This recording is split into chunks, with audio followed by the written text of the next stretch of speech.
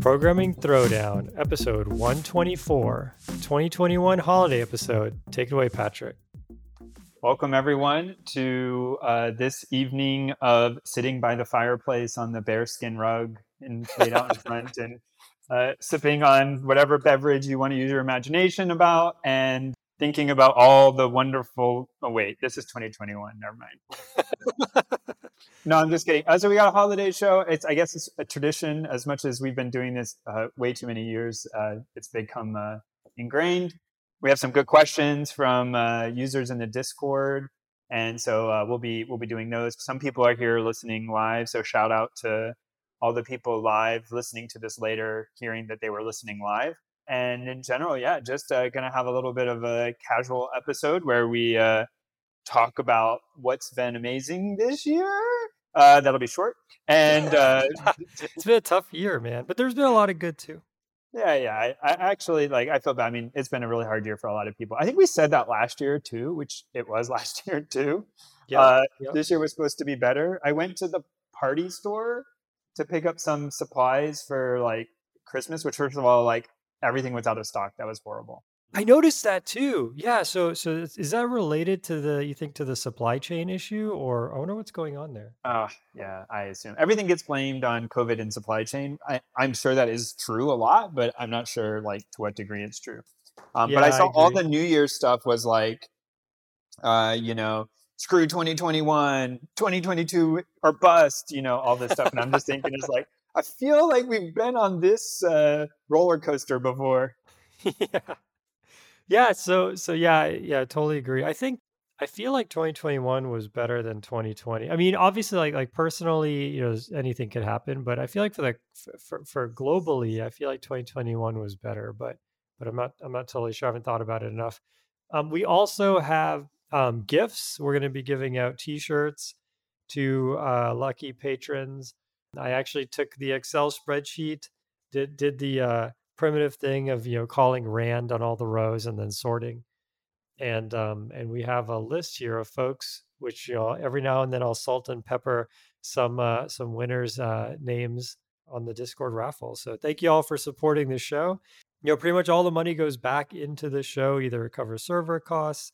We try to get more folks into the show by advertising and especially try and look for folks who are just starting their career or high school or college and try and get them interested. And I actually, I started a new job, which we could talk about at some point later, but it was kind of cool. A couple of people reached out to me and said, hey, I used to listen to your show.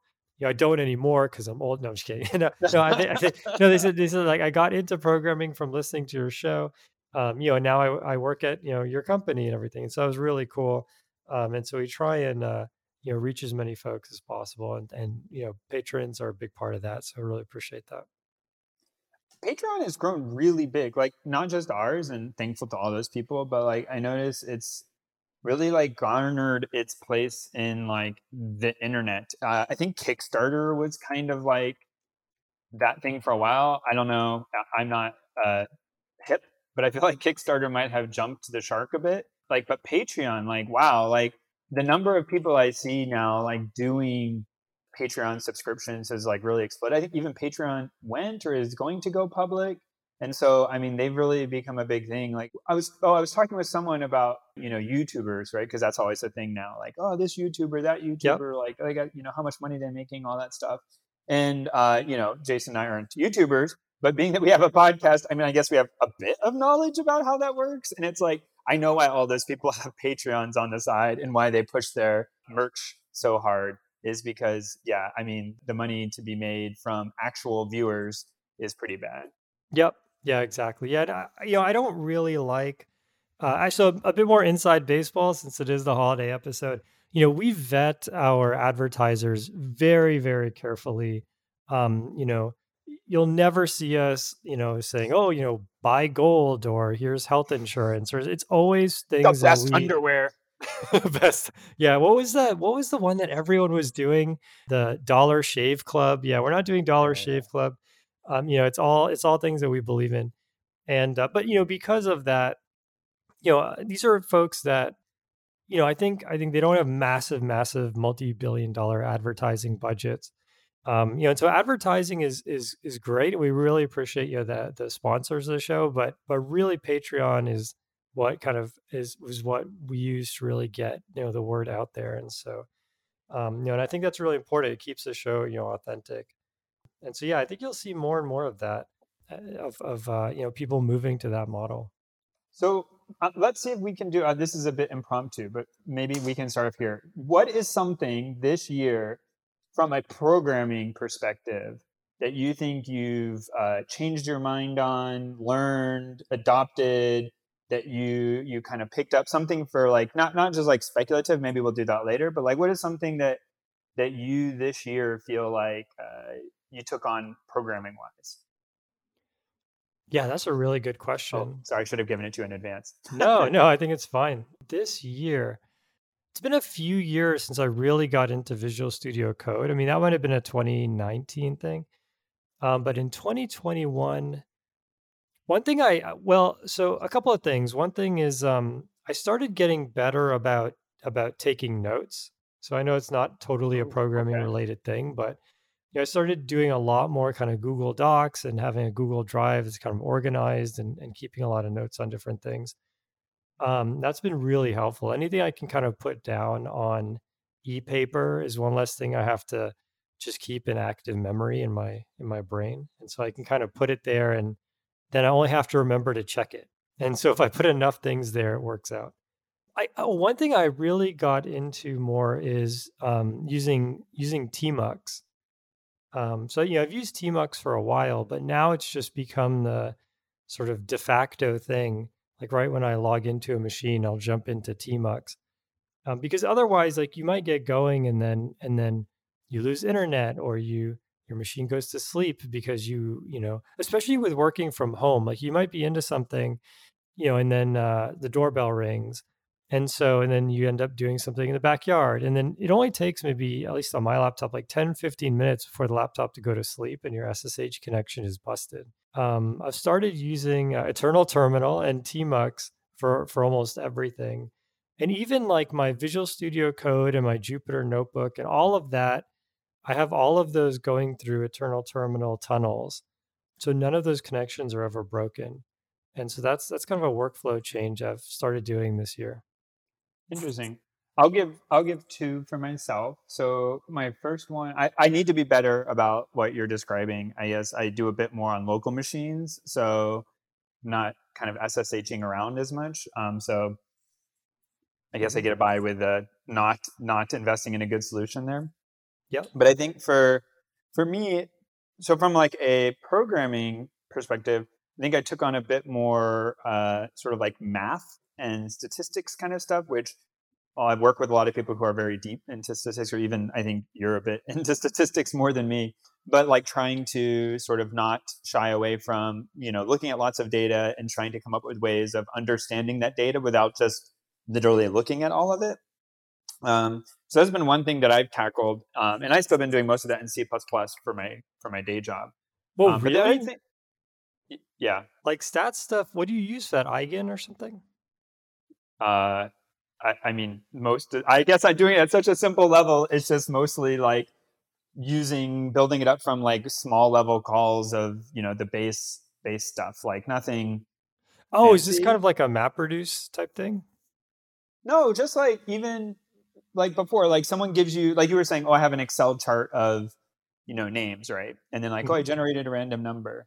So a question would be like, oh, how do you know without looking through all of those that you got all the numbers covered, or like that the numbers are evenly distributed or whatever, right? Or even what are various distributions?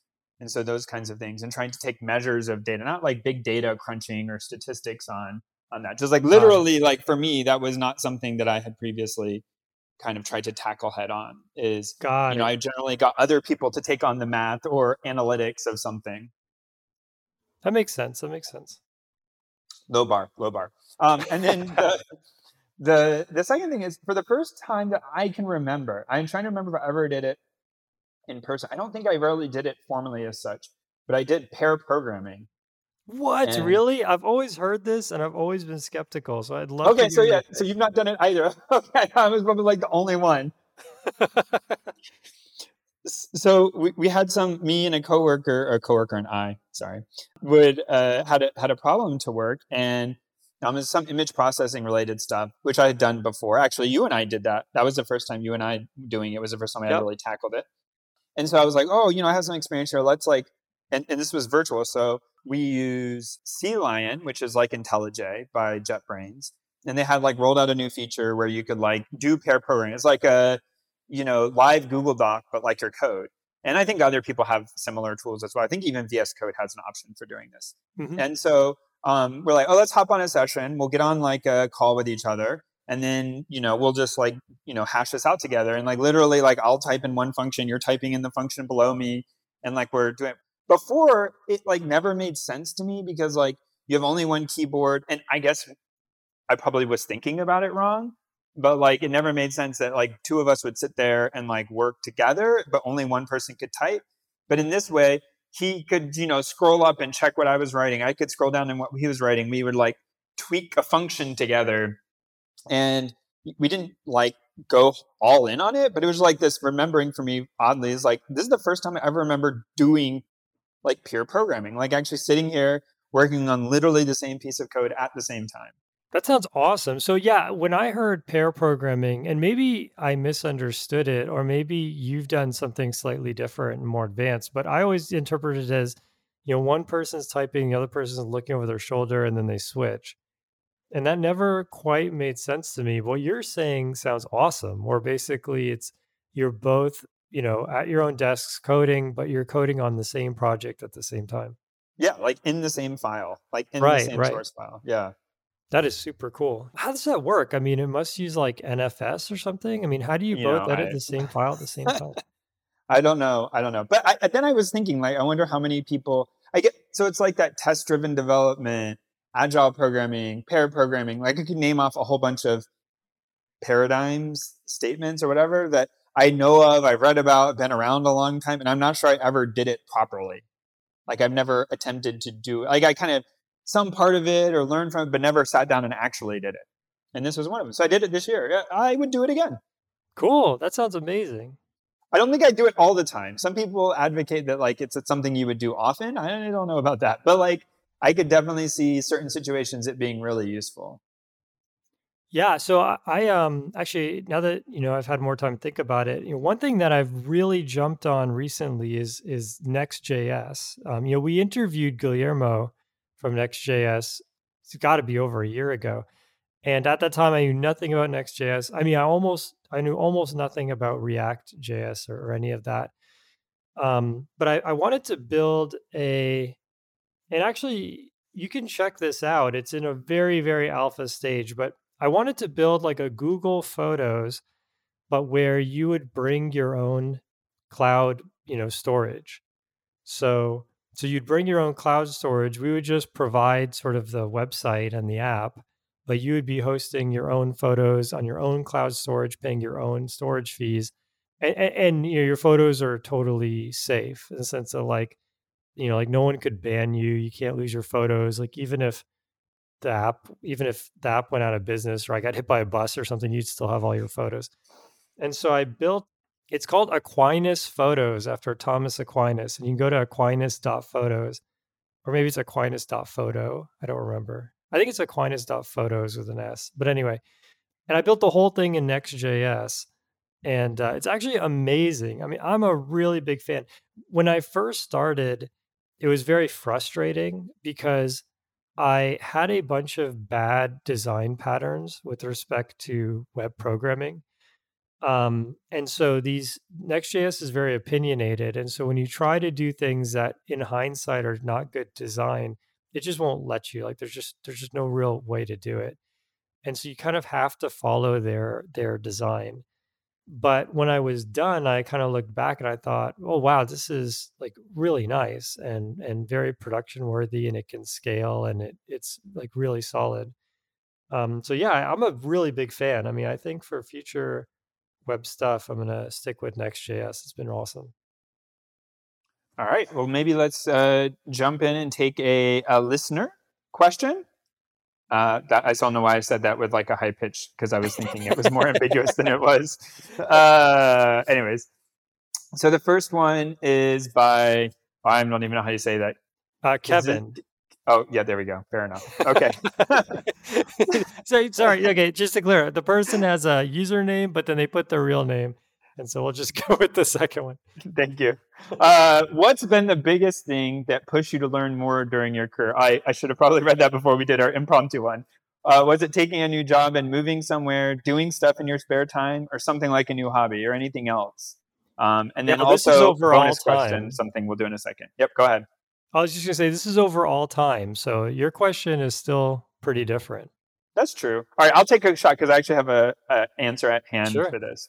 So I will say that for those of you who haven't heard or listened to all the years, so Jason and I like started out meeting each other by working together at a kind of old school, very large company, but not a programmer first company.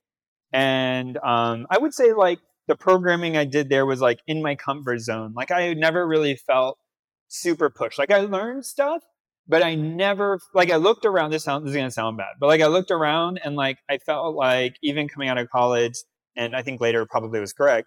Like I probably knew how to program as well as a lot of people that were there, or maybe even better than most. Right? Like Well, top you're top kind notch. of like a CS dynasty, right? I mean, your dad, Sure, that's fair.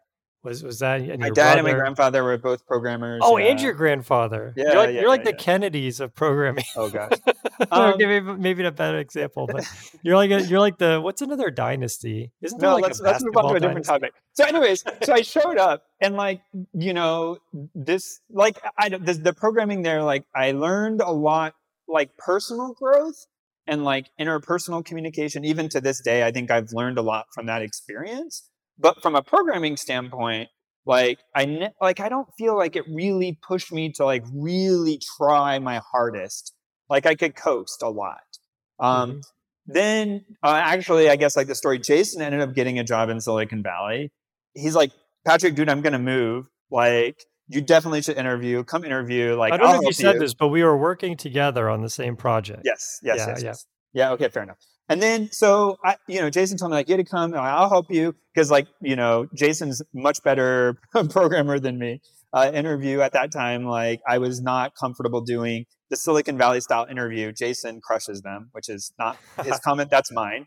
And Okay. so they're very intimidating for most people, including me. So he helped me. I don't know if you remember this. Like when you were packing up to leave, I came to your house and you helped coach me through like solving programming problems. No way, really? Oh, Yeah, that's a fantastic memory. I don't remember that. yeah, yeah, yeah. I could go more into detail, but it would reveal a bit of personal details. I'll tell you later. Okay. But yeah, so we went there anyway. So I got a job at the same company Jason had gone to, probably because he's had a good word for me, in Silicon Valley. And when I showed up there, I was drowning. Like it was like I was in over my head. Those people all knew what they were doing. Like I didn't look around and look at anyone that was like, I'm better than that person. Like I was, that whole imposter syndrome just Yeah, completely kicked in. definitely. And, it was hard. Like looking back, if I knew that was going to be that hard, I'm not sure I would have done it. But moving to Silicon Valley, and I don't think it has to be Silicon Valley, especially not now, like it was, 10 years ago.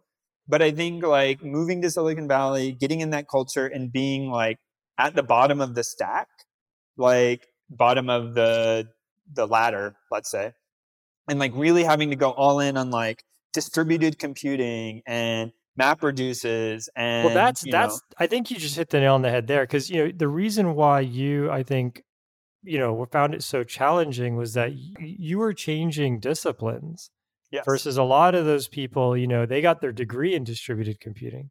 um yeah, I think it was a bit of all of it, right? Like I think someone took a chance on me without a background, but I think the caliber of people, no matter what they were doing, were like I hadn't been pushing myself. I was out of shape, right?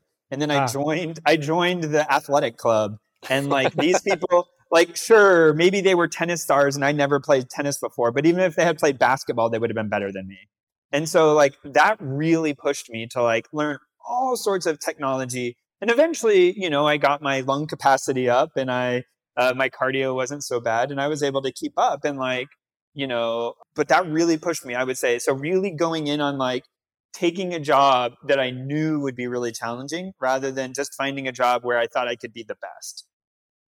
That is, yeah, that's fantastic. I mean, it's a great story and also really good advice. I think, yeah, I'll answer the question, but before I do that, I want to double down on that. You should always interview for the job you want. I was talking to somebody today who they were waiting to get promoted so that they could interview for another job. And I said, "Well, why don't you just interview for that job, like at whatever level you want to be, with your promotion or so where I'm going with this. And just, if they don't give it to you, then that's fine, but at least you should try, like interview for the job you want now." And yeah, and it's sounds like you kind of did that and then you were able to get in and push yourself. And so now you totally dominate. No, no. But I mean, look, I've seen like I think my growth has been a lot bigger than it would have been if I had just dated that spot Jason and I were originally. So, Yeah, that makes sense. what about you?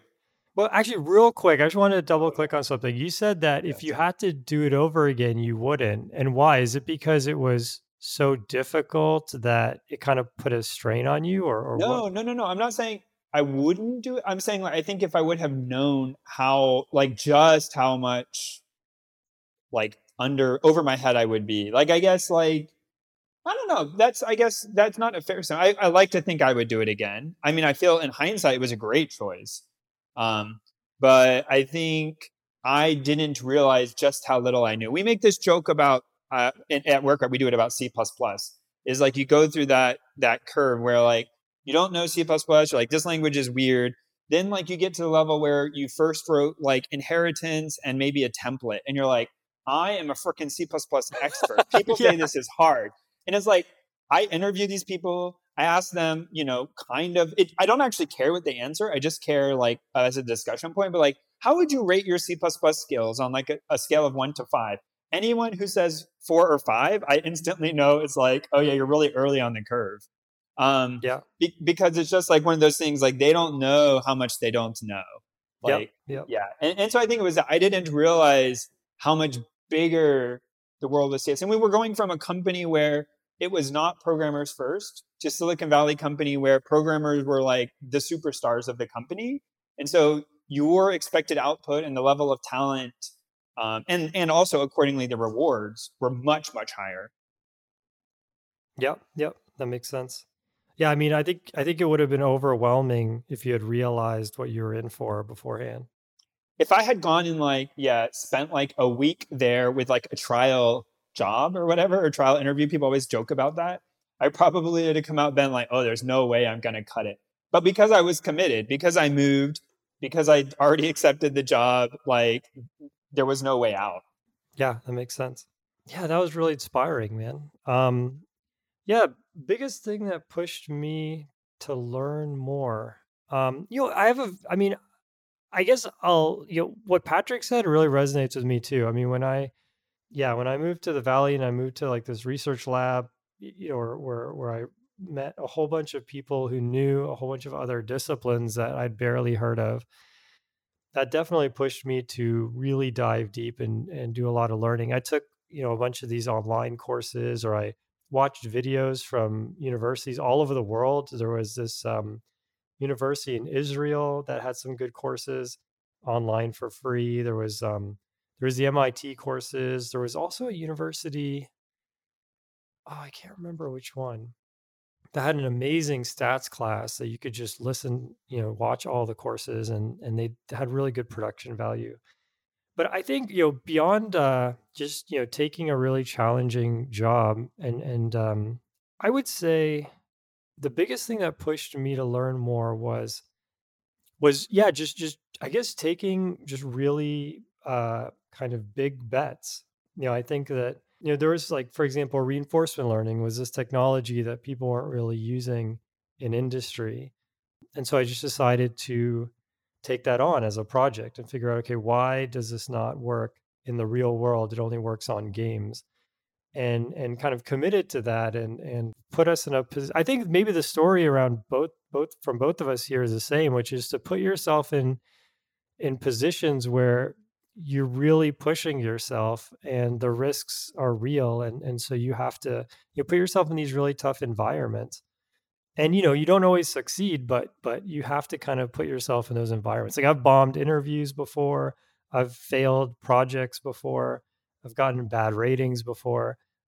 That's because I'm taking risks, and they're not always going to succeed. It's not a risk if you always win, right? So yeah, take those big risks, and then when you're in that situation, really push yourself and don't give up. At some point, like, you might fail, but until then, push yourself really hard. I think that's some good advice that will help folks out, especially when they're getting started. There are things that now, are just kind of, don't even really think about. But at the time, I didn't even like understand. So I guess, there are things that were kind of almost like black magic. Like, I have no idea how they worked. And then it got to the point where I could kind of use them. I still didn't really know how they worked, but I could use them enough to get by. And then you understand them, and then they just become just part of your routine to where you don't even realize you're doing it. And you're kind of building this scaffold upon scaffold upon scaffold. And so yeah, pushing yourself will really help accelerate that process, because it's going to take your whole life, to continue on that. So Yeah, this thing you said, I think I didn't know early on, and like now, like you said, I think I realize it, and I've tried to ingrain it. But this, like, you have to set yourself up to be uncomfortable and potentially fail. Like, if you're not close enough to the edge to fail, then you're probably not growing. yep, yep, that's right. Yeah, I mean, I'll give you guys a really concrete example. Um, I owned a house a long time ago, but it was a very small house, and my parents were really close, and so they actually helped me a lot with, house related things. And I was in college and working full time, so I didn't really have a lot of time. So I don't really count that as being a true homeowner. That was cheating. But I bought, a house, about 2 years ago, and since then, I've done a ton of stuff myself. I built a ton of stuff. I've built walls. I've built a fence. I built a path. I laid down granite. I did all sorts of stuff, all just from trying to look things up on the internet. And there were some things that I messed up. Like, I'll give you an example. I took apart the pool valve and I couldn't put it back together. And I actually put it back together, but it leaked and I couldn't get it to stop leaking. So we had to call a pool professional to come, and they fixed it for real. And it cost, and actually, if I hadn't done that, it would have been like a $5 fix. But because I did that, it cost $800 to fix. Oh, And, that sucked, right? But that was a risk I was willing to take because I'm trying to push myself and learn as much as I can about home ownership. And so I've done a whole bunch of other things inside and outside the house, like replaced toilets, replaced outlets, did a whole bunch of replaced a bunch of the sprinklers and rerouted sprinklers. And like, I learned a lot more and ultimately saved a lot more yeah, that's right. than, the $800 I had to eat on that pool valve, right? And so that's really what it's about is, when you take a long-term view, a lot of these risks make sense. I mean, there's folks on my team who say, "What if I do this project and it doesn't work? Will I still get a good rating?" And the answers will you probably will get, an okay rating if it doesn't work. But, taking these risks over a long enough period of time will eventually work out, if you're working hard. I mean, that sense is a little bit similar to the advice you get with the stock market or something like that. But Oh, that's um, a separate topic. Okay. yeah, okay, yeah, maybe that's not segue. That's too much surface area. But yeah, take those risks, push yourself hard. And a single risk could easily pass or fail, and don't let that discourage you if it doesn't work out. Yeah, I mean, yeah, it's an iterative thing, not a single one shot measurement. Yeah, I know. Real quick, we'll do the second part and then we'll jump on to the next question. Right. Favorite city to live in or visit? I love Venice. My dad is from there originally, and I love going back there. I mean, it's a lot of fun. And San Antonio, which is close to where I live now, is actually similar, where they have a river walk and they have a, it's not quite a gondola ride, but it's there's a lot of water around it. So I think that kind of aesthetic is really beautiful. Okay, well, mine sucks compared to that. But no, so like living, yeah, we'll try to do each of these faster because we're a bit introspective here at the end of the year. But I mean, as far as living, I've only ever lived in Florida and the Bay Area, so I don't, I've not moved around that much. So I don't know that I can say too much about places to live. But as far as visiting, interestingly, for whatever reason, like visiting New York City is just like fascinating to me because it's so different than I think like what I normally do. And you can go and you don't have to drive, which now I don't drive that much anyways. But like you just like take the subway everywhere, walk, and I guess specifically like Manhattan. And there's just like culture with the museums and Broadway shows, and then there's shopping. There's like things to do outside. So like we go and we walk so much, like we get tons more like steps on our phone recorded as like how far we traveled. So actually for like at least for me and my family, like visiting like Manhattan is great. Every time we go, I was like, maybe we like move here. But I think moving and visiting are two very different ways of experiencing a city. Yeah, yeah, totally. Yeah, I think it's very hard to know what living there would be like. But yeah, it is super fun. I've been there a couple of times. I had a blast. All right, next biggest tech Wait, prediction. real Oh, quick before oh, before that oh, question. oh, So give one. James B has been a patron for I don't know how many months, but he's pledged a total of $100 on the dot. Wow. So thank you so much, James B, for all of your months of contribution there. And you are our first winner. So we will send you a t-shirt. You actually you don't have your address on Patreon. So I'm going to try and track you down from your email. Oh, If that you're sounds scary. listening to this and you want to be proactive, shoot me an email with your address. Or But any yeah, James B's that okay. match that query pattern. Well, yeah, actually, that's true. There's probably other James B's. So yeah, maybe just wait for me to email you. But James B, I'm going to email you, and we'll get your address and get a T-shirt over to you. Thanks for sponsoring the show. All right. Speaking of James, Clever Clover, aka James, is wanting to know our next biggest tech prediction.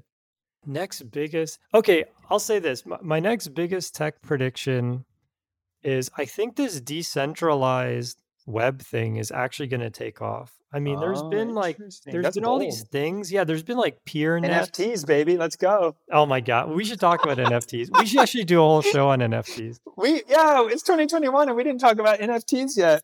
Yeah, it's not because I've been consuming a lot of content on NFTs, but part of it was I was looking for a good interviewer, and part of it was, I just don't really know where it's going to go. But I think that this sort of decentralized, like you have a box in your house that has your personal data, like your vault. Oh, you mean something different. I see. Yes. Okay. Yeah, and so you're kind of bringing your own data, your own infrastructure. And it's kind of this is kind of like Web 3.0. I really think that that is going to take off. NFTs, could be like ICOs, or it's a big fad, and people lose a lot of money. I'm not totally committed to NFTs, but I think Web 3.0 as a concept is going to take off. Interesting. I mean, I think I am always saying that, but I believe it's true. I think SpaceX. I think SpaceX, if they can pull off getting Starship into orbit this year, which is their goal, and we can discuss Elon Musk as a person at some other time, but like if they can pull off that goal, which, there's a lot of people there besides him, but, I think people just are underestimating how transformative getting that much. Like right now, you care about literally every ounce that goes to space, but you'll move to caring about like vaguely how much something weighs and the frequency which was so go. I think it'll just change so much, right? And we're starting to people are starting to realize this with Starlink. I was having a conversation with someone the other day. If Starlink, which is satellite-based internet, like gets to where it needs to be, I mean, you'll no longer be able to have censorship in countries that's effective because people can just get their internet beamed in from space. Like you won't be able to stop that like you can today. that's gonna itself have huge implications to like the political landscape. In addition to just like being able to get internet everywhere, which would be amazing. But like being able to, have that same access that we have, literally from all oppressed governments in the world, that's going to be a big deal. And I think Wow. that's only like the beginning, right? Like I think being able to, we talked about a long, long time ago, Bigelow space and like the inflatable space stations, but now like that's like small stake stuff considering the payload that Starship could put into orbit, right? Yeah, and actually I think our predictions kind of dovetail really nicely because I feel like you have some traditionally you've had a lot of monopolies, and you're seeing, so for example, crypto kind of breaks a lot of financial monopolies, um, cryptocurrency. And so, yeah, Web 3.0 is all about kind of breaking some of those monopolies, reducing the barrier to entry by kind of making things distributed. So you don't need, a YouTube sized budget to compete with YouTube. And so, but then you get to the hardware issue. And so this is a way to sort of democratize that. So kind of you combine these two, it's like now internet is ubiquitous, yeah, and you can access the internet from everywhere. No one can really shut it down unless they have space lasers. And then you build the software infrastructure on top of that. It could be really powerful. All right. It's Paul asks if we could standardize all the code there is out there to one particular language, which language would it be and why would it be Python? Oh my gosh. So it's Paul officially is going to cause our programming throwdown at gmail.com inbox to blow up. So thanks for that, Paul. um, um, but yeah, I think, man, if you could, okay, so that's a good question, Patrick. So if you personally, Patrick, could only pick one language, what language would you pick and why? Oh, I mean, this is a huge question, right? Like, if I was stuck on a desert island and I could only bring one programming language with me, Yeah. what would it be? I mean, probably like, I don't know. I don't know. It's just tough. Like, from a comfort standpoint, I mean, I'm most comfortable in C++. Python sucks. But I mean, I kind of want to say JavaScript. Like, I feel if I was like all that, like if we giant shuffled the world into whatever with JavaScript, I could get my current job done, but also get web stuff done. So I kind of want to say that this is a tough question. I don't Oh know. man, that's a really good point. I never thought about that. Like if like the world turned upside down and like what is the programming language most likely to like help me build inertia back up? I'm going with 68K assembly. I'm gonna stick with Python. I was originally thinking Nah. Python. And then, Meredith, who we had on the show a while back from Anvil, has their whole Anvil framework where you can write Python and then they transpile it to the web. And so I guess Uh, if I had to pick one, I would go with Python. I think all the stats stuff, just all of the batteries that are included there. Okay, what about if you could only? Well, actually, you already picked an old language, right? You picked some yeah. old I assembly. was just joking about that, but no, I mean actually Python is good. I mean Python and JavaScript would be a pretty good toss up for like chance of being able to communicate with other people and like inertia and breadth. The barrier to entry for a lot of other languages is just high when it comes to the general populace. And I think people Yeah, get elitist. Like, I mean, I don't program C++ because that's an elitist thing.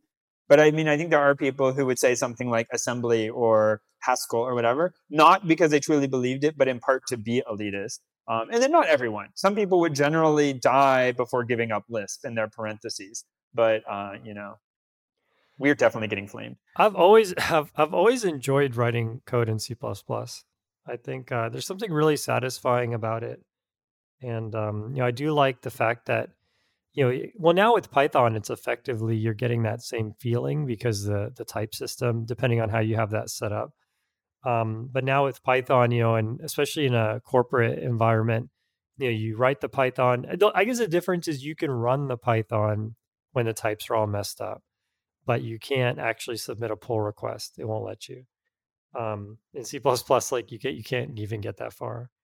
Um, And as far as like a legit old language, I kind of mentioned it, but I, I don't program in Lisp, but Lisp has been the one that I think has sort of stuck around the longest. Like it's old, but it continues to be a place where they continue to have enthusiasm and support. So other examples that Isabel gave were like Pascal, Fortran, COBOL. I mean, those are used, but mostly in sort of not active development, but more sort of like maintenance aspects or very niche things.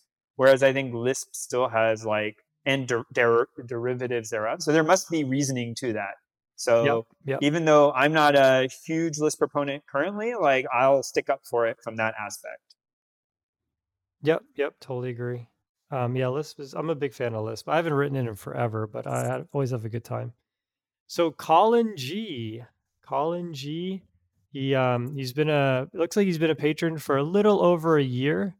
So thanks, Colin. And Colin also doesn't have his address, so I'm gonna have to track him down. But Colin Jason's G, gonna you rappel wanna into your house.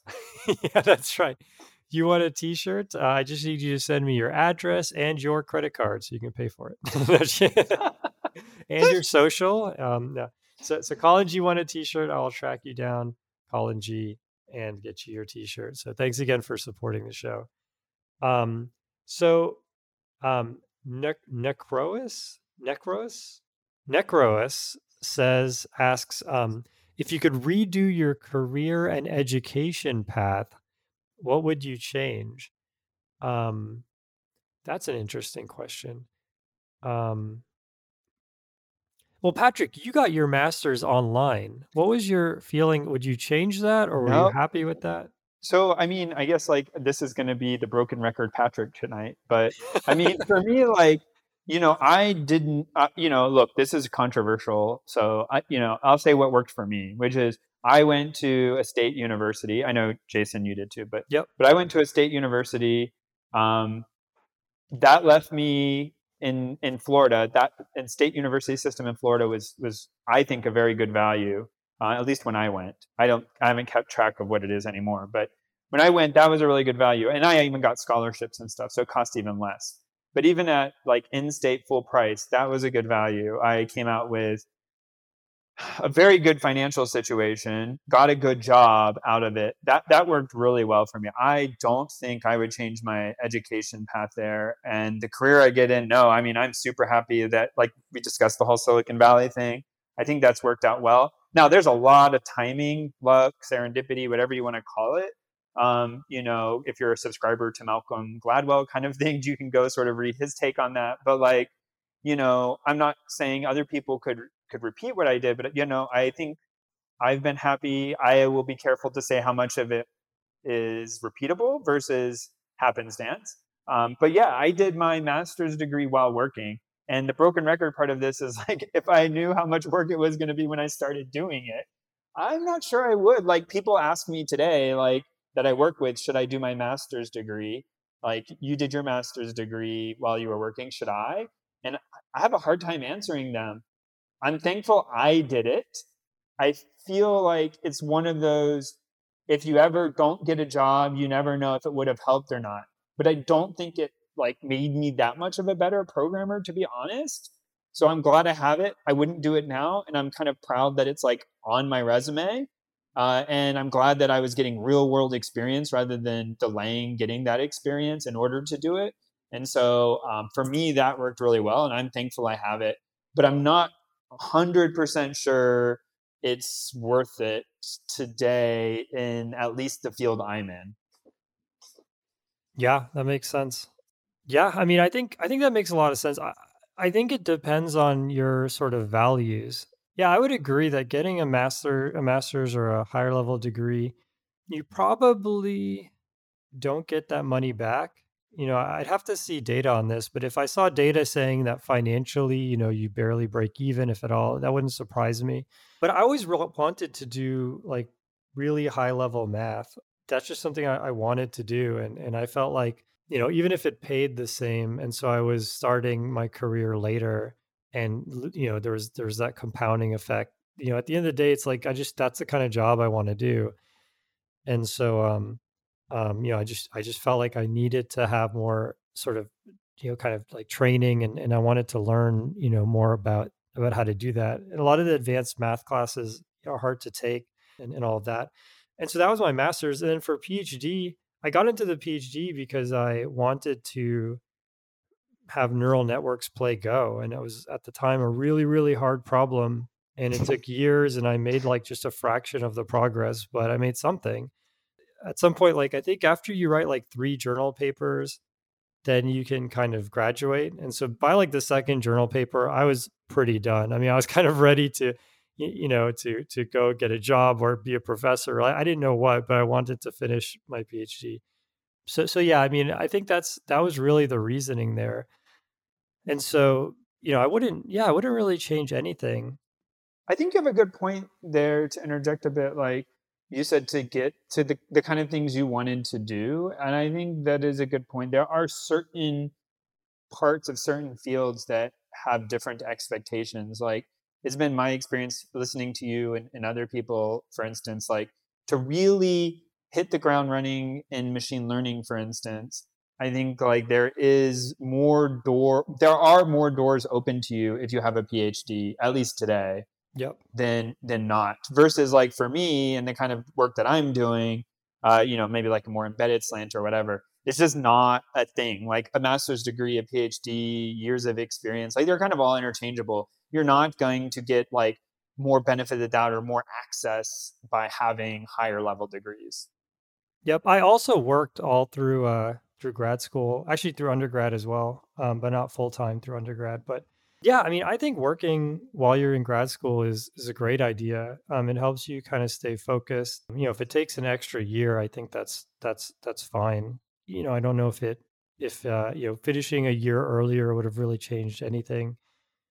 So yeah, I think working for me was actually really important. Helped kind of keep me grounded, and I learned a lot of software discipline and things like that. That I don't think I would have learned if I just tried to go straight through without having a job. MQNCs. Oh, do you want another giveaway or are we going to go to the next question? Let's do it. All right. Yeah. So Oh, yeah. Here so we are. Matt. Oh, I almost said Matt's last name, and we'd have to Oh, clip that okay. out. Matt I, Matt letter I. You are a T-shirt winner, and we have your address. Amazing. I'll Woo! probably still email you just to confirm. Bad But people could Matt have I moved. is in Great Britain, Oh, and nice. he's been a patron for it looks like about a year and a half. And so, thank you so much, Matt, for your support, and we will get a T-shirt over to you. Nice.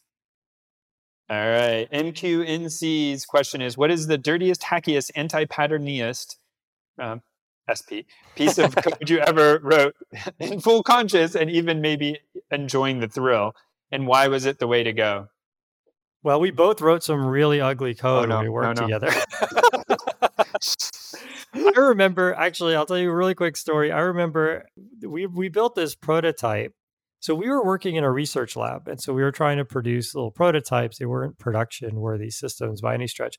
And we had this prototype, and at the time, I mean, I was still in grad school. We were both still in grad school, and so we didn't have a lot of experience. And I was creating a process.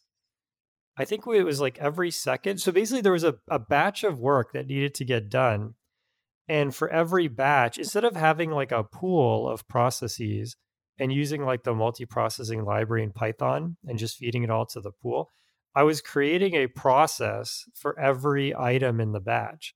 Now I had like a semaphore, so it wasn't, if there were 10,000 batches, it wasn't creating 10,000 processes all at once, but it was creating, let's say, 5 processes.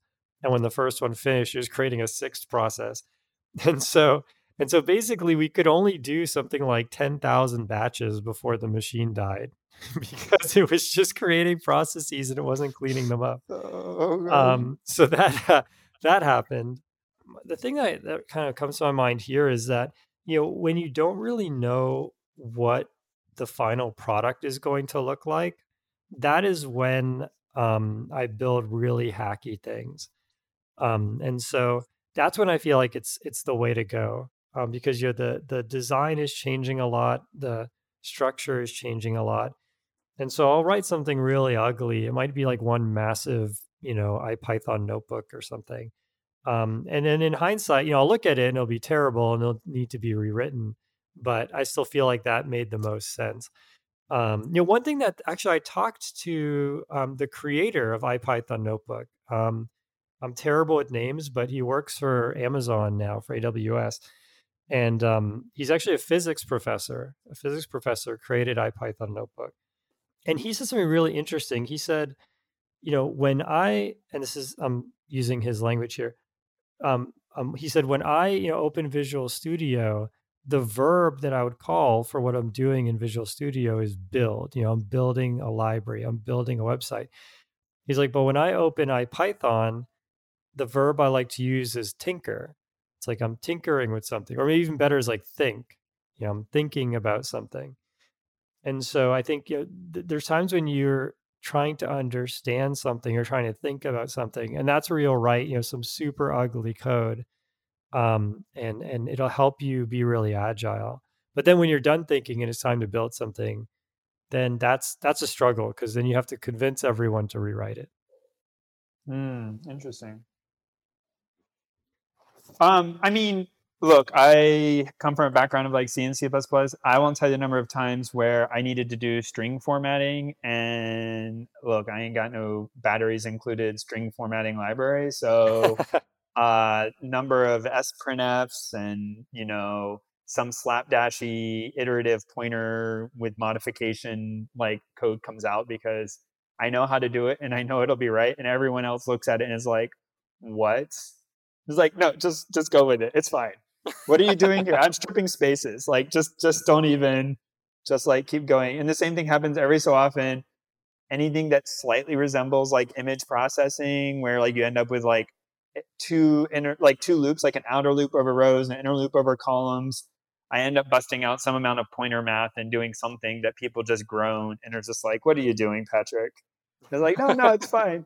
And then every time, which comes up fairly often, everyone knows like, "Hey, I need to do some bit manipulation," and they just come to me, and then it's like, "Yeah, okay, I'll do this for you."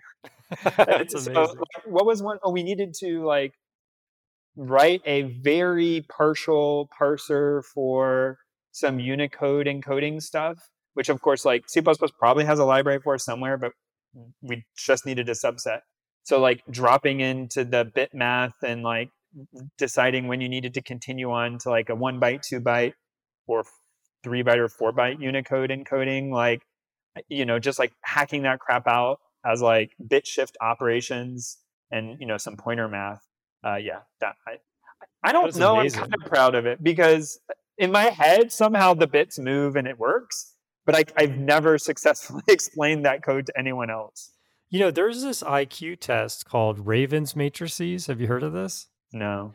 So it's basically this really complicated pattern matching, and it's been heralded as well. IQ, oh my god! I mean, we could spend like a whole show or multiple shows talking about IQ tests and that whole thing. But one of the nice things about Raven's matrices is that you don't have to know any particular language, and it's supposed to be like a pretty pure test of like visuospatial intelligence. I have this feeling from just knowing you for many years that you would like get a high score on Ravens matrices. Oh no, Like you'd now I'm score like an definitely not going to look it infinity. up, and I'm definitely not going to try it. I have a kind of a follow up. It seems like the work you're doing, it just surprises me that it's done in C++. Is that what was the reason? I mean, I know that it's I don't want to like dive into like your day job, Yeah, but yeah. like did someone just make the call and say we're going to write all of this in C++? I mean, I think it's like the stuff I'm doing right now is like a library to other stuff. So we write a bunch of library for moving data around and doing really efficient, like really tuned stuff because of the scale we work at, like not distributedly, but like on a single sort of like Oh, I system. see. Okay. And so because other people who need to call us are in C++, like we kind of have to be in C++. Then when Got we it. need to write our own like interfacing to our like infrastructure, it's most obvious to just write in C++, or else you have to like write some sort of like exporter, which we do Yeah, occasionally, like PyBind or one export of this these out to things. JSON or PyBind it or whatever, right? That makes sense. So Lidl asks thoughts on server-side rendering React and Well, I'm glad you know what that was. Next.js. What's that? We already covered this. Spoiler alert. Oh, yeah. Yeah, I mean, this is wow, this is, what is the opposite of foreshadowing? This is backshadowing. But, I'm obviously a huge fan of Next.js, but I'll talk about server-side rendering. I am not really sold on server-side rendering. So I'll give a quick backstory here. A while back, Google released this, report, and one of the things the report said was that for every so many milliseconds it takes Google's results to show up, they lose that many people. So in other words, they did a test where they artificially added a little delay. And even just adding a 10 millisecond delay cost Google, and everything is at this extraordinary scale, right? So it cost Google a bazillion dollars or something. And so they showed how, sites have to be as responsive as possible, even down to the millisecond. And so server side rendering, and there's different ways. I mean, there's pre-rendering where if you have a site that's never going to change, like imagine your end user license agreement or something, you just render that once and then you never have to render it again. That I think makes sense. But then there's this server side rendering where you still have to do everything you'd have to do on the client. You're just doing it on the server and then sending the result. And like maybe you can pre-compute like a tiny bit of it, or even a lot of it, but not all of it. And I'm not totally convinced that SSR is as important as people are making it out to be. So yeah, I have to admit I'm a little skeptical of that. But Next.js is amazing. I think everyone should be using it. And there's probably alternatives. So I'm by no means a front end expert, but I went from writing in React and then a website in Flask or one of these things to just doing the whole thing, browser and server in Next, and I found that amazing. And so other things that do similar to Next might be better, but that paradigm I think is awesome. I have no comment, not because it's controversial, but because it's too far from me. All right, so we have Glenn S. Glenn S is our next winner. Also, no address, so I don't know where you're from. Oh wow, but Glenn S has been a member for a very long time. He's contributed over $300 Wow, thank you. over the years. So yeah, thank you so much, Glenn, for supporting the show. We really, really appreciate it, and we will get a T-shirt over to you. MC Platypus says, any thoughts on the visual programming language LabVIEW? I don't know I, anything about it. Do you know oh, anything? really? Yeah, I do, actually. And this, I'll segue. So I have done programming in LabVIEW. Actually, this is one of those things where I guess I sort of take it for granted, and then it turns out like you're a bit different than everyone else. Like this happens to me every so often. I think everyone this happens, right? Like you just assume people are kind of like you, right? Hmm. Or at least I do. The maybe that's an assumption itself. Oh, this goes deep. Hang on, I'm having an existential crisis. Um, You have what is it? Assumptionception.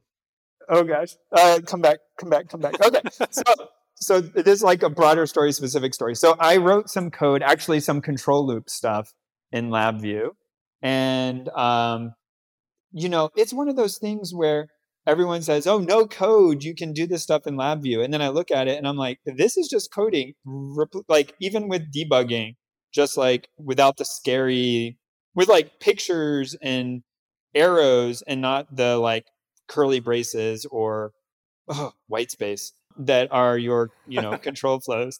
And so I think like I don't know, like it's everyone says it's kind of different, but then it doesn't end up being all that different, or at least I don't approach it all that different. Like I end up doing it really similarly. But I think this has held across other things in my experience. Like for an example that's pertinent to like my background is I wrote some C code, but I wrote my C code very much like I write my C++ code. But a lot of people who write C code don't write it in that style. They write it in a completely different style. So to me, I didn't find that much difference. But a lot of people do stuff in a very different style, which makes, like, for instance, type safety stuff much harder to do. And so they just lean all in on it not being type safe, Hmm. or less type safe, I should say. And so I think LabVIEW can be a bit this more similar than it is different. I don't think it's some great thing. I mean, but I guess what I would say about it is it's an example of the reason why I got into programming it is there was a piece of hardware that needed some code written to control it. And I could have said, there were, I think, C++ bindings for the drivers and stuff. But the person already had been up and fiddling it in LabVIEW. And so using the right tool for the right job, it was my call that the right tool was to just keep doing what they needed in LabVIEW, which was taking some input and controlling some system, some hardware, because they already had the parts that I knew would be most difficult to do, like interfacing with drivers and all of that stuff, already taken care of. And so the work at hand was easier for me to adapt to the tool than to bring my own tool set. And I think that's something that I take with me a lot of places. Like I joke about, like Jason asked me, like, why are you using C++ or whatever, which slightly different. But like, if it calls for Python, I'll use Python. If it calls for JavaScript, I'll use JavaScript. Like I Yeah, may not be makes the sense. best at those, but like I think a lot of people spend a lot more time adapting the problem to where they're comfortable than to meeting the problem where it is. Yep, that makes sense. I've been burned actually by WYSIWYG twice. Although, for doing desktop apps, it's amazing. So if you're using Qt, the Qt Creator or Qt Designer, I think they rebranded it, where you basically have this visual thing, and then it auto generates a bunch of Python code, and you can kind of fill in. Or I think now you extend the class that they auto generate, but you effectively fill in the functions. I think that's amazing. Works really well. I haven't seen anything like that for the web, but that could work if it existed. But I use this tool called Patrick. You might have used this too, called Power Drill, which was this WYSIWYG thing where you drag and drop boxes with like little logic blocks in them. And basically what it would do is build a giant SQL statement for you. And so then you would build this flow in Power Drill, and then you'd press go, and it would just turn that into a SQL command and run it. And then they deprecated it, and then they ended up killing it, and so I ended up having to, and this, of course, like any WYSIWYG tool, the SQL it generates is totally unreadable and Yep. atrocious. So I ended up having to redo all of my work, writing those SQL queries by hand. And then I went to another company much later and made exactly the same mistake where they had a tool called, it was called Data Swarm. So Data Swarm was this tool where you could write a bunch of SQL, and you could write it in blocks. So you could write a SQL command, and then instead of having all these nested SQL commands, which gets really ugly, you could sort of like pass a SQL to another SQL command, and it was all driven through this Python library. And so that was fine. But then they had this thing called Data Swarm Studio, which was this same thing, drag and drop. You put little blocks of SQL in these boxes, and you connect them with arrows, and it knows to chain the commands together. And for both of these, I thought the tools were pretty nice, and so I used them. And in both times, they killed them, and then I ended up having to redo all the work. And both times, actually, the reasons were exactly the same. They said that it was just a nightmare for data engineers.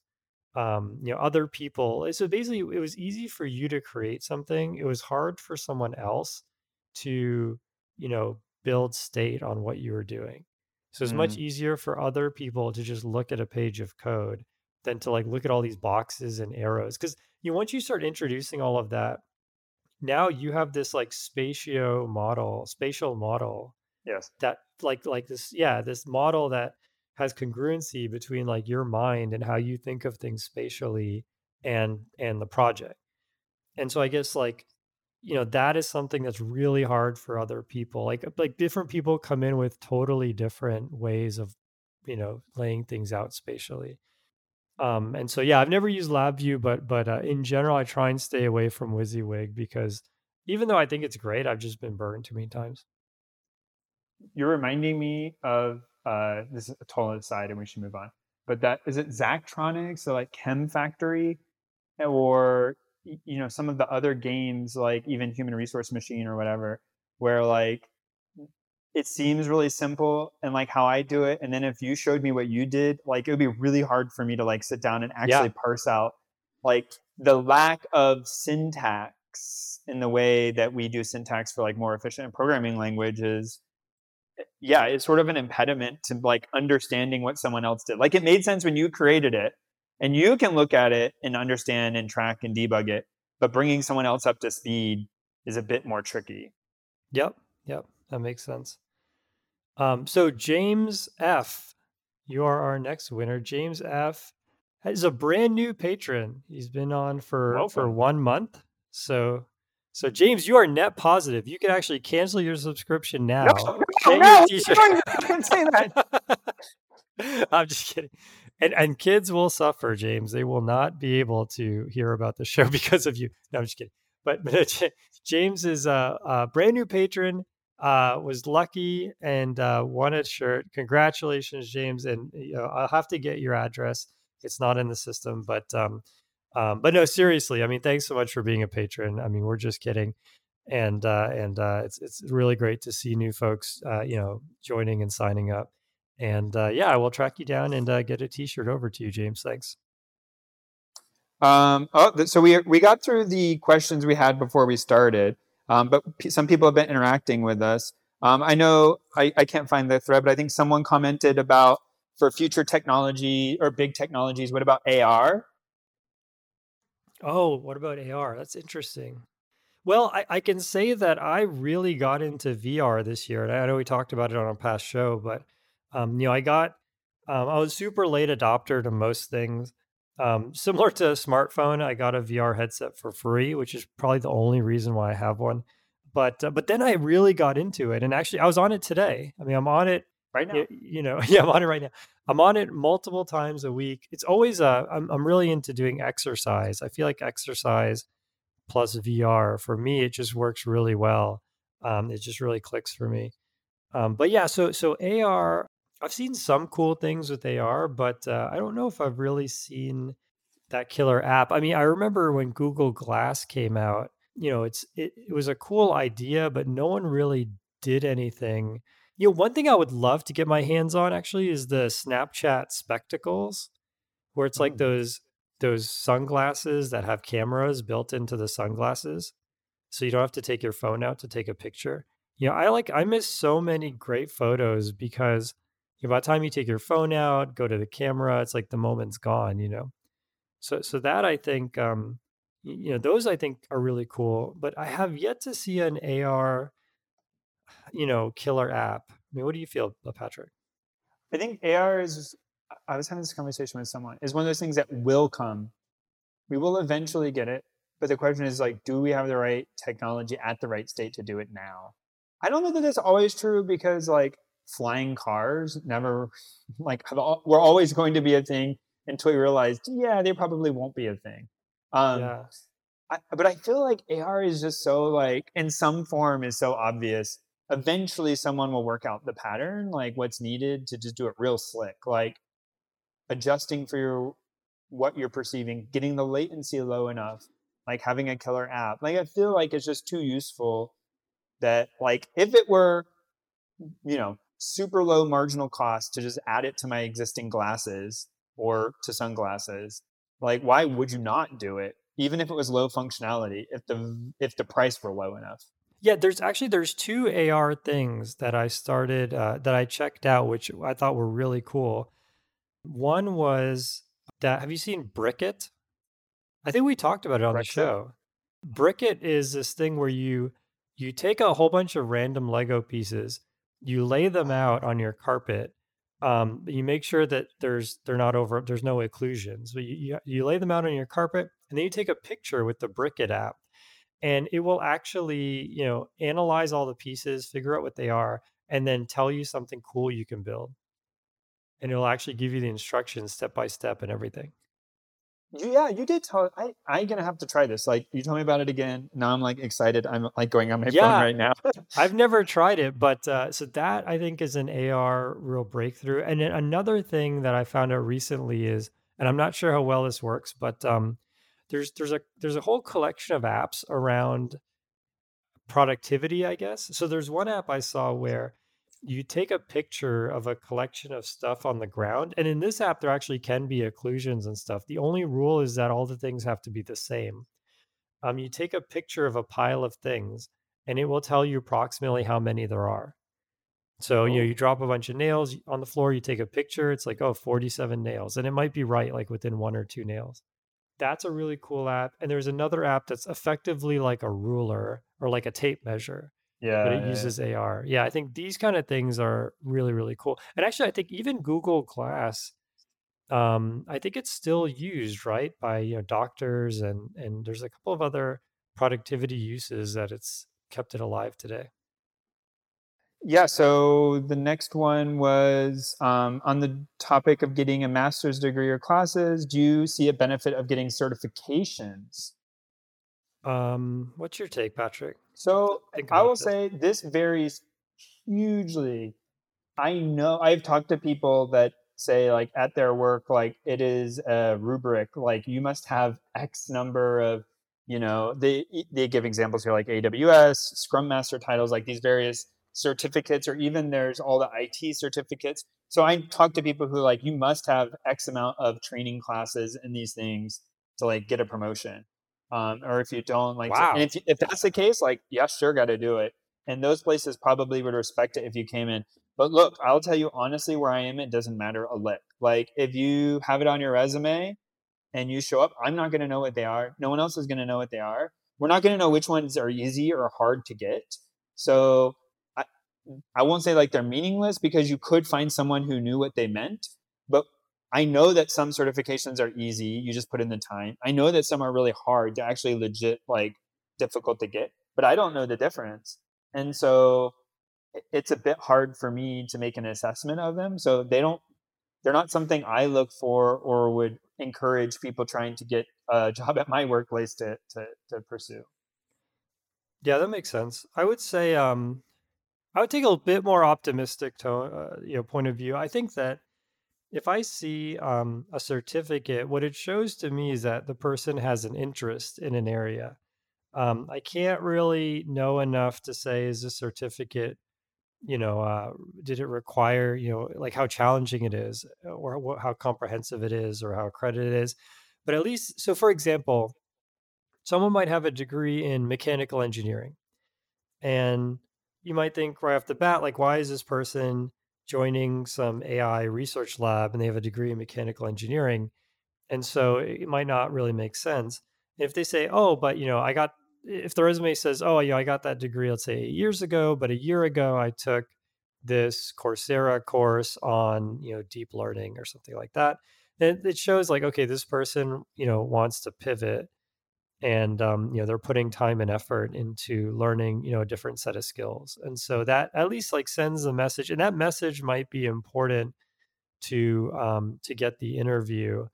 Now, like, I don't think anyone's going to trust any of those certificates. So you're still, the best case is you get the interview and you're going to get tested on AI theory, and you're going to know it or not. I don't think anyone's going to say, oh, well, I don't have to interview this person. They have a certificate, right? But yeah, I would say, it probably is good to get past the sourcing and the early stages of screening of an interview. And yeah, as far as like, will you actually learn the right material and everything, that it's just there's too much variance to really know the answer there. Yeah, I guess like that's the thing. Like anything can be a value add. The question is like relative to what? Like if you're doing that instead of spending time committing to an open source project or doing something else, right? Like that's what you got to ask. And for then it's a question of like your style of learning, your motivations, your skill sets, the job you're going after. Like there's just too many variables. That's a really good point, actually. If I saw, to continue my example, if I saw a resume where someone pointed out some GitHub projects, or if they were involved in like some groups on, AI, like maybe some LinkedIn group on AI, if they were moderating that, I think I could get the same signal and like enough to kick off an interview without the person having to get this whole degree. I think that. So I think there's some other. Here. Sorry, one more. And then people commenting about things we already commented on, but this is a never-ending loop, so we'll have to probably cut it there. But how hard would it be to get a job with an associate's degree?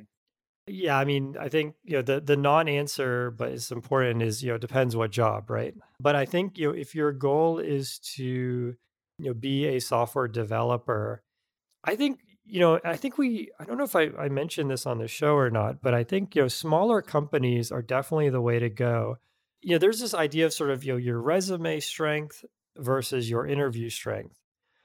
And when your interview strength is a lot higher, a lot stronger than your resume strength, then you'll tend to do really well at smaller companies. And because smaller companies will screen well, maybe not screen every candidate, but they'll at least look at every single resume, and they might even call every single person who applies. And so definitely that's a good way to build up your resume. Once you have, five, definitely by the time you have 10 years of experience, I don't think anyone's really looking at your college anymore. And so it's really just about how do you get the flywheel turning. And so I think, small companies are a good way to do that. A lot of the bigger companies, they get millions of resumes and they have all sorts of automatic screening. There's that joke from the Google movie, The Internship. There's this joke where the person's trying to find people to join his intern group, and he asks where the person went to college, and the person says university of, and then before he can even say it, just because it started with university of, the guy's like, next, I'm done with you. And so that part of the movie always annoyed me, but anyway, I mean, the point there is that, they go through so many interviews that they are optimizing for 100% for precision, right? And if they lose 99 out of 100 good candidates, that's fine as long as they get enough good candidates to fill up their teams, right? So yeah, start with a smaller company. Yeah, I mean, there's a whole question around should you go back and get a bachelor's degree? I mean, that's a very hard question. I think it depends on many, many factors, but if you have an associate's and you want to start working, start with a smaller company, build up that resume, and don't really ever look back. I think you'll be fine. Yeah, I think that was a pretty comprehensive answer. Like it really depends. But I would say again, like on the scale, if I took it on to take a different tack rather than answering it absolutely, answering it relatively, which is it is much harder to get that first job with an associate's than a bachelor's degree. And and I would say it's like a pretty hard. Like it would be significantly hard. You would find a lot fewer people getting in with associates, even with some work experience, than people with bachelor's degrees. And I think in part, and that may be like a misunderstanding, but in part, most associate's degrees don't cover the like degree specific stuff that you get into in a bachelor's degree. So at least as far as I'm aware, most of the time when you get an associate's degree, it's not going to cover a ton of computer science courses or higher level like domain specific stuff. Just like you get that refinement at each level, right? You add it in your bachelor's, you refine it in your master's, you go even further in your PhD. And so I guess there would have to be, like Jason is saying, there would have to be other evidence or some narrative that explained like what that was. Yep. Yep. Totally makes sense. So we'll do one more and then we'll kind of close it out. So Dawn R from Pennsylvania, who's been a member for almost 4 years. So Nice. wow, what a long time. I mean, it's that's incredible. I didn't realize we've been on Patreon that long. But man, time really does fly, doesn't it? Um, so yeah, Don, thank you so much for your support. We'll be sending you over a T-shirt. I got your address, so we'll definitely get you a T-shirt. And yeah, thanks all our Patreons. Just a bit of sort of meta stuff here. Last time we did this, um, two people of the five winners I knew personally, and so I kind of felt a little bad. It was like and it was just random. It was very low probability that happening, but it did. And I'm looking at it right now, and almost all of my personal friends are at the bottom. So that's uh, just how the cookie crumbled this year. But in a way, it makes me feel good that we have some brand new folks here getting prizes, which is really really awesome. And thank you everybody for your support and all of your contributions. We really appreciate it. So maybe we'll go out on conclude on a kind of question like what is your I think we talked about tech trends. I think last year you were saying how space is going to be a big deal. Or was that something we did in the middle of the year? I talk about it all the time, so Yeah. Well, I feel like space in 2021 didn't get that much attention, but I think that's because, all of the other crazy things that happened in the world really took precedent. I mean, with the pandemic and everything. Um, but I mean, I have video of sitting with my kids and watching them blow up several starships and then finally land one on my phone as we live streamed it in my living room. Was that this But yeah, year? yeah, Oh man, okay. Yeah, I'm out of the loop. So actually so 2021's been long. geez, yeah. So your prediction was that I think your prediction was that in 2021 they would kind of figure out basically what you just said. So I think you got it spot on. Oh, wow. Okay. I think my prediction was around education, if I remember correctly. I said that and I don't think we made 1 year predictions, but we were just making predictions about the future. And I was predicting that there'd be a lot more sort of privatized education and scholarships. And actually, one thing that kind of is starting to corroborate this is there was a big push to cancel the student debt, which I think would have really just kept the system going, right? But then now it seems like that's not happening, and so yeah, I'm going to stick to that idea that I think that scholarships and to a lesser degree, academia in general is going to become kind of more privatized and maybe more decentralized. So we'll see. It's been such a crazy year. It's hard to really make progress in that kind of area. But I still think I'm still going to hold on to that prediction. I think it's going to happen. What is your prediction for space? I mean, Yeah, yeah. sorry. I was dead air because I was trying to think of something impact. It was like the vacuum of space. No, I'm just kidding.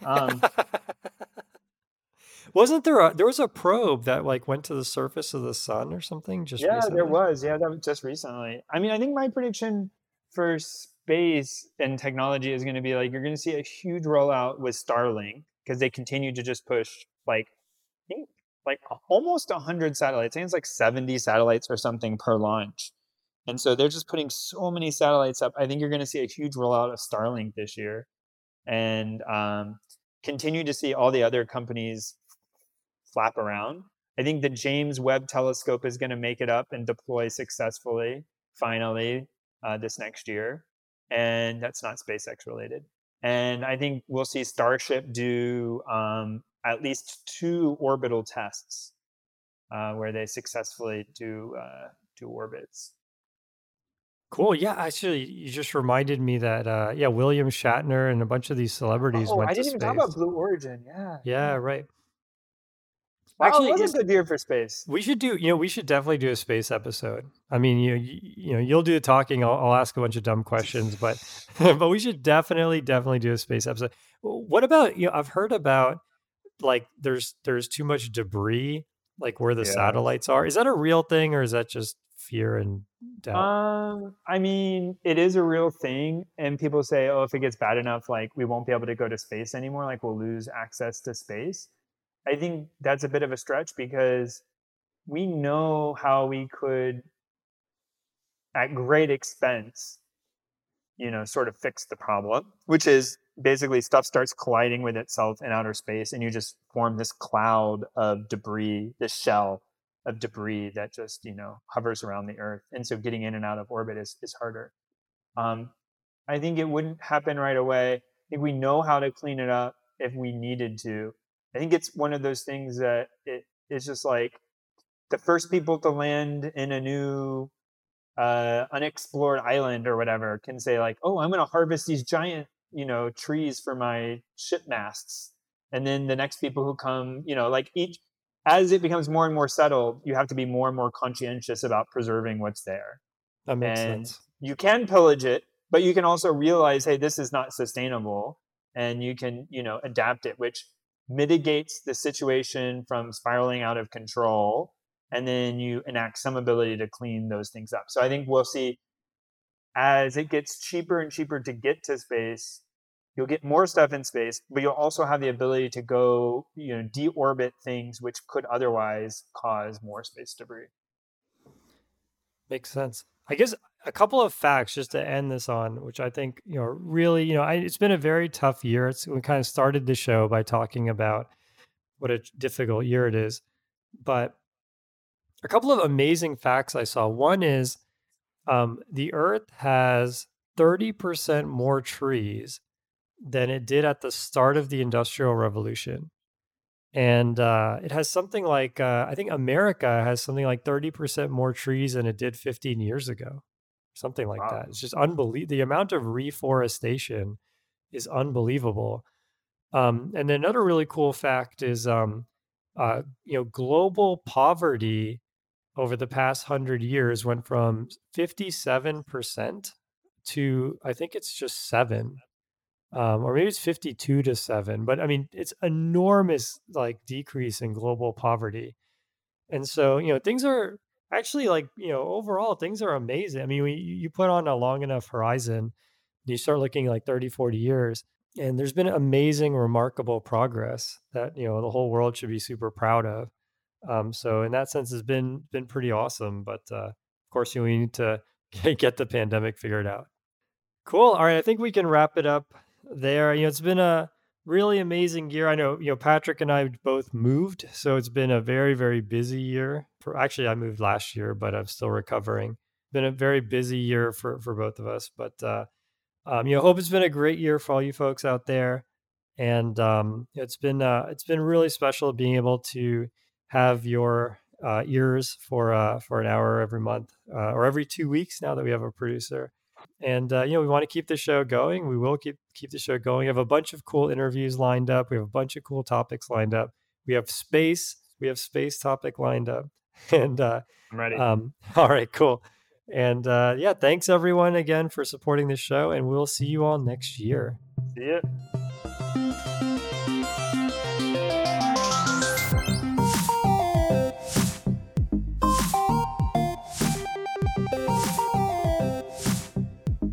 Music by Eric Barndollar.